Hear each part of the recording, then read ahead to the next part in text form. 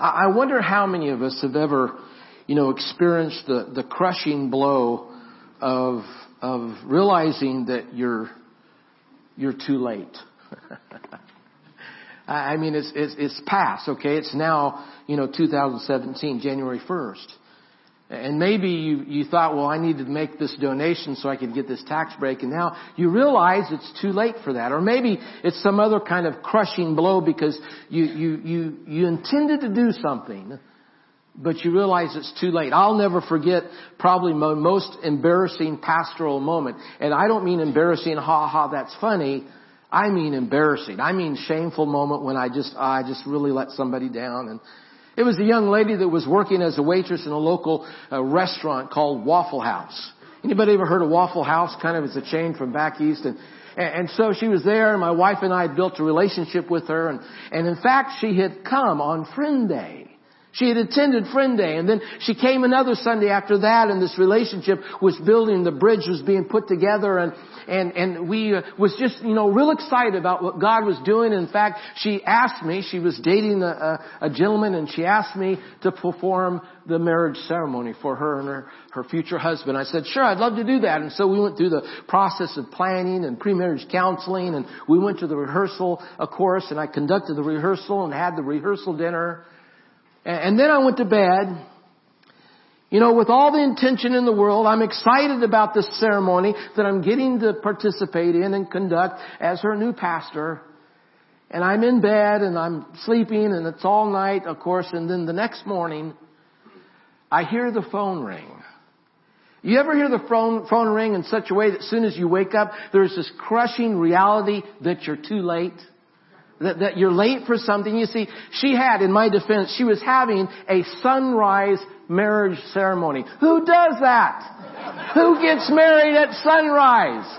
She was getting married at sunrise at a lake, and they were on the dock, and people were in all their dress clothes, and they were waiting for the pastor, and they were waiting for the pastor, and the pastor did not show up. About an hour late, she calls me. I take 10 minutes to get ready real fast and put my suit on. I make a 45-minute drive. 2 hours later, the sun is blaring in the sky. And I was too late. And I want to tell you, when I walked out on that dock and everybody's waiting for me, and it didn't make it good that my shoes were resounding. My dress shoes were, clicking on the dock in a very loud way. And it was just as if it was saying, I'm late, I'm late, I'm late. And of course everybody's watching me. Their eyes are upon me, and I wish I could tell you some kind of funny, happy ending, but there is none. I was too late. It can be a crushing blow when you're too late. Maybe it's a lost love. Too late. Maybe it's possible it's a promise that you made to somebody, and now the bridge has been burned and you cannot fulfill that promise. You're too late. Maybe it's possible that you wanted to apologize to somebody, and they now are with Jesus. Or they've moved away and you just realize it's too late. It can be a crushing blow when you're too late for something.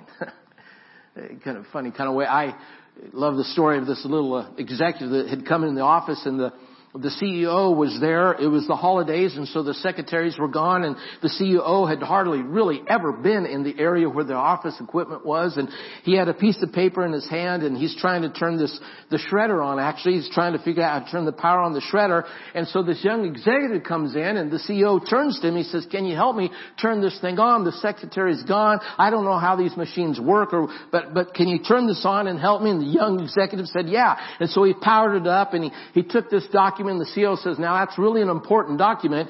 And so the young executive put it there in the machine, the shredder, and it began to take it. And so the CEO seriously kind of rubbed his hands. "Excellent, good." He says, "Now all I need is one copy." It was a shredder. It can be a crushing blow when you're too late for something. What about society? I mean, we're talking about being too late, and I'm thinking about the spirituality, the morality of society today. I came across an article, And in the article, it was giving us some statistics as Americans had been polled.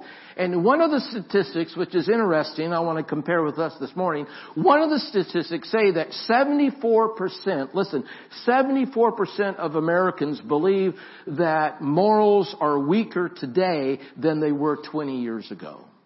In fact, 50% of those polled said that morality is much weaker today than 20 years ago. I have a young man that's going to help me. Tyler, why don't you jump up in your team? And I'm just curious on what that percentage, how that will compare with this congregation in regards to how many of us believe that morality is weaker now than 20 years ago, and maybe you weren't alive 20 years ago. Then just go on your gut feeling, okay, what you've been hearing from other people. So we're going to find out what percentage of us believe that morality is lower today than 20 years ago. So let's figure that out. Raise your hand if you believe that morality is lower today than it was 20 years ago in regards to what is right and wrong, of course.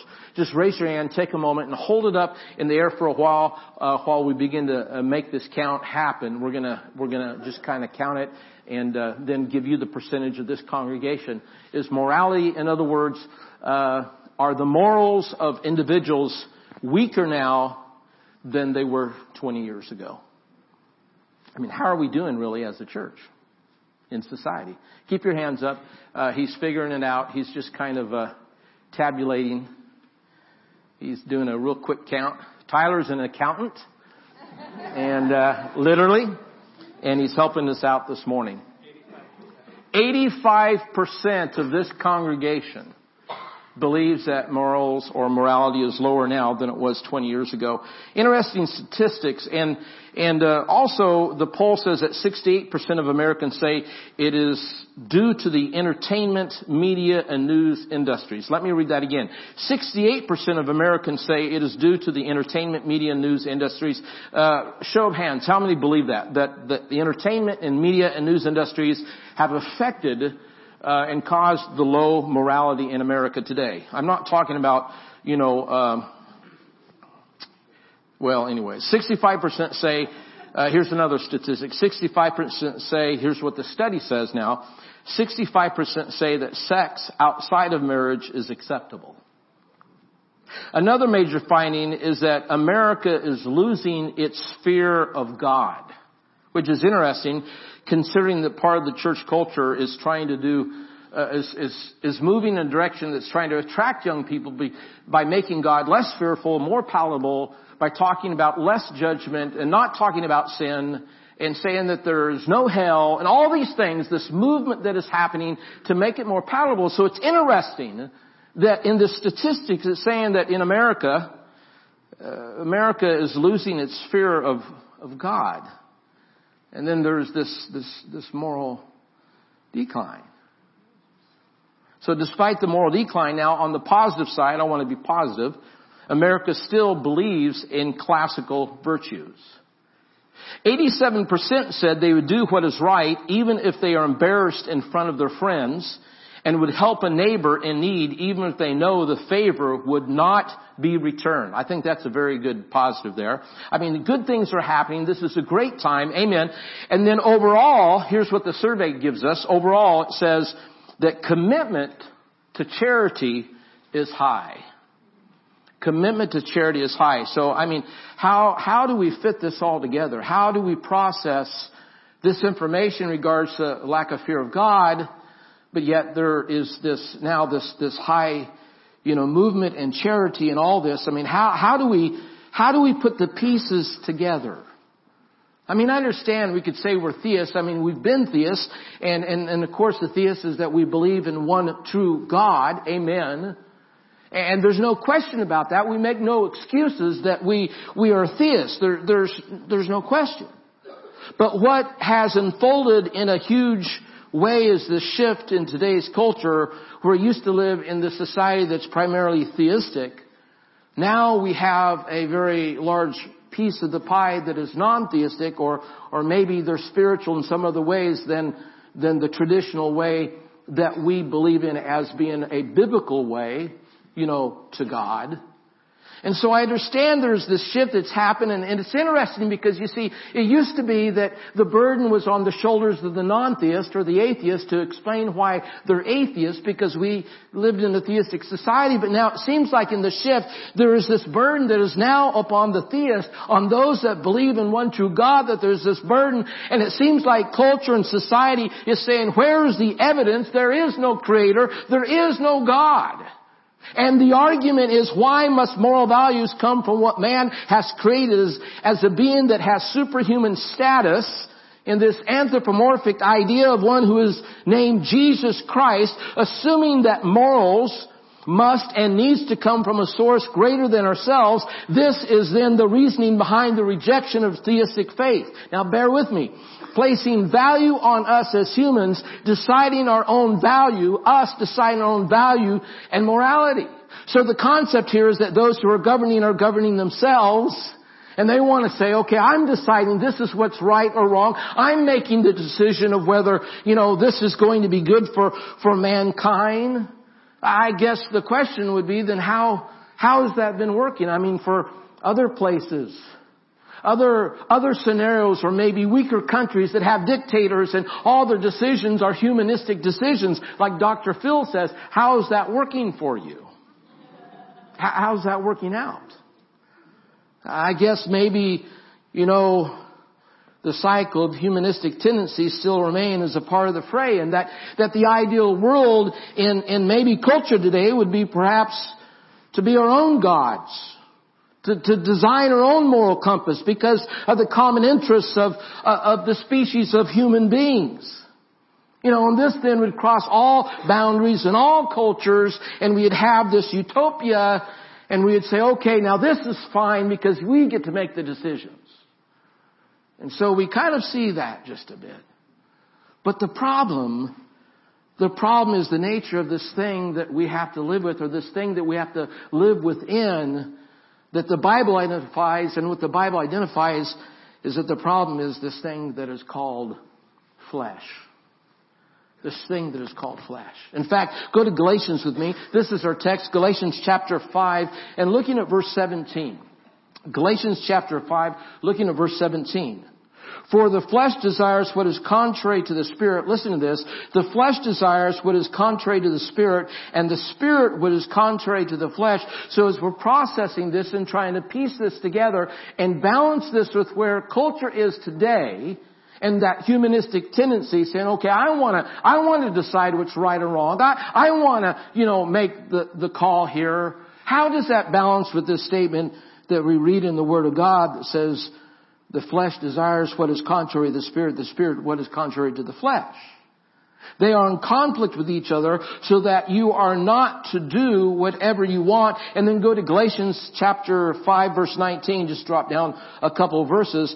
The evidence of the works of the flesh are sexual immorality, impurity, sensuality, etc., and etc., etc. So the problem with a godless society, a fully humanistic way of living life, is this component, you see, of the flesh. That's the fly in the ointment. That is what's running amok. And folks, America's not the first place or the first society to have its foundation shaken. America's not the first people to be tempted to pursue their personal interests, rather the convictions that are moral and that are right, that are biblical. I guess for me, the reminder, my New Testament or New Year statement is this: the kingdom of God is still the kingdom of God. It may appear as if things are too late, whether it's defining family or whether it's the ideologies that we have as Christians. It may appear as if things are too late, but folks, here's the good news. It's a great time to be a church, and the kingdom of God is still the kingdom of God. I believe that. Amen. It's not too late. It's not too late to bind together as God's people. It's not too late to be Christian and live Christianly and reach those that are hurting and those that are down and out and those that are less fortunate. It's not too late. It's not too late to be the church, and it's not too late for you and I this morning to be the one that God has called us to be. It's not too late. It's not too late, church, to be the church as God has called us to be the church. I love the story of the phone call that I received not too long ago. It was a couple of years ago. I got a phone call from a young lady by the name of Christy Thomas. In fact, she and her family was here they were here a couple of weeks ago, and Christy was up in Tennessee, and she had called me because they had a family that had come likely on maybe their last vacation. Because the mom was 25 years of age, they had 2 children, and she had a terrible disease, and she was going to die. And so they were there in Florida along the beach there, St. Petersburg, and they were probably likely on her last vacation. And she ended up in the hospital in St. Petersburg. And so Christy calls me, that person up at this church in the north, and I'm at a church in the south. And so Christy calls me and tells me about the story and said, will you go visit her? And I said, yes, somebody else from the church up north calls the church down south. Somebody up the church up north calls the church down south. Folks, it was the church being the church and surrounding somebody with the love of Christ. It's not too late. Hallelujah. It's not too late for the church to be the church. I was blown away sitting at the dining room table with a man by the name of Mike McKelly. Mike McKelly is a lifer in the military. He's a Green Beret, Special Forces, captain of a team. I think at the time he had about 11 on his team. His responsibility, this was during the war-torn years of Afghanistan. And he'd got himself in a predicament. He and his 11 team members were there in Afghanistan, and they were responsible for training 200 Afghan soldiers. They were training 200 soldiers, and in the midst out in the country, wherever that was, they came across 1,400 insurgents. And what happened is the 1,400 insurgents began to attack. The 200 Afghan soldiers that were being trained ran away. 11 of our soldiers were pinned down on a hill for 36 hours. About 6 or 8 months later, Mike is out of the hospital and he calls me up. You see, until then it was a wife thing. Church was a wife thing. Mike was this man, this burly special forces guy that had no interest in the spiritual things of life. I mean, that wasn't manly. But he calls me about 8 months afterwards when he gets out of the hospital and he asks if I could come over. The wife, Judy, and the kids are gone. And he says, I need to talk with you. I go over and I sit across that dining room table. I'll never forget the emotion, the electric-filled emotion of that room as he hardly could speak. And he's now sitting there with the prosthetic on this arm. His left arm was blown off at the elbow. His lung was collapsed. He had a hole in his leg. He said he could see daylight through. The 11 men fighting 1,400 soldiers. He's crying. He says, Pastor, I had to kill for 36 hours to survive. I cannot even imagine that. What happened, they called in friendly fire or called in some air support, and they came and dropped bombs. And what happened is one of the bombs were too close, killed one of his teammates, of course, maimed more than one. He included. A miracle that he survived.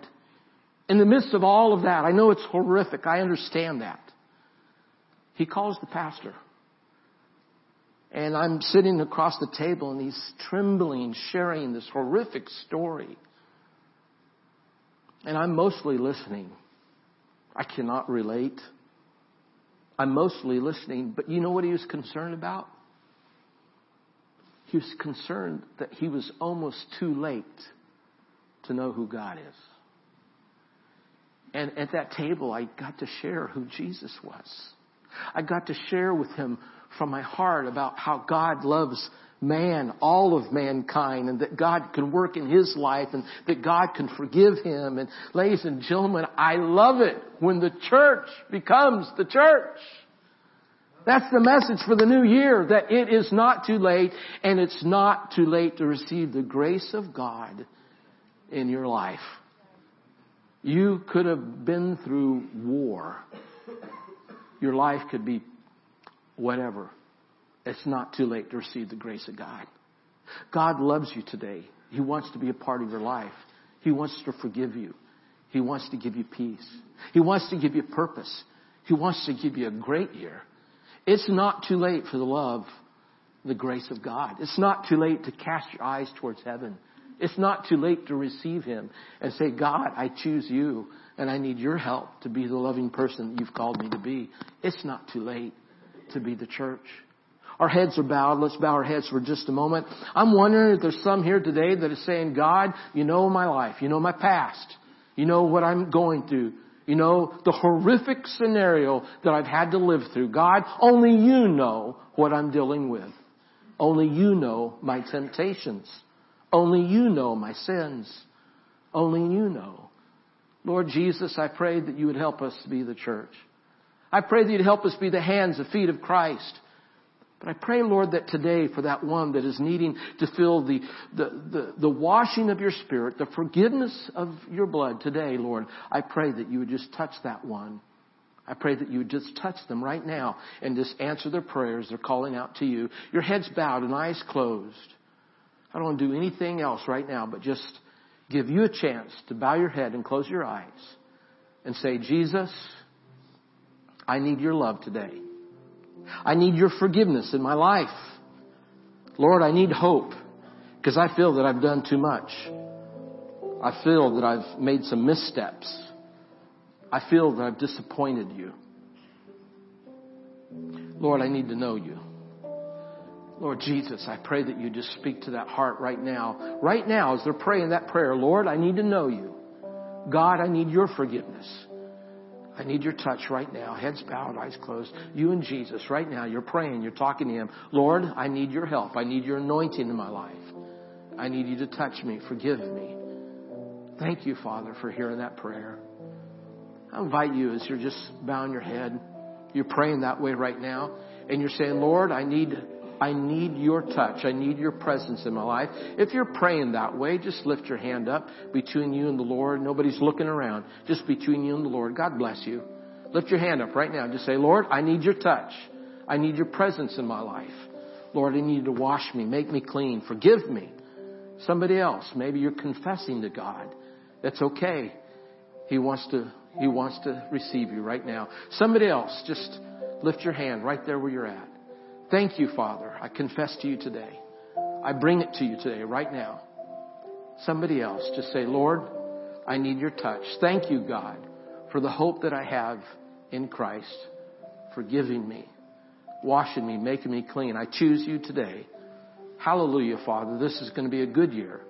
I choose you today. Help us, Father, be the church. We ask all these things in Jesus Christ's glorious name. And God's people said, amen.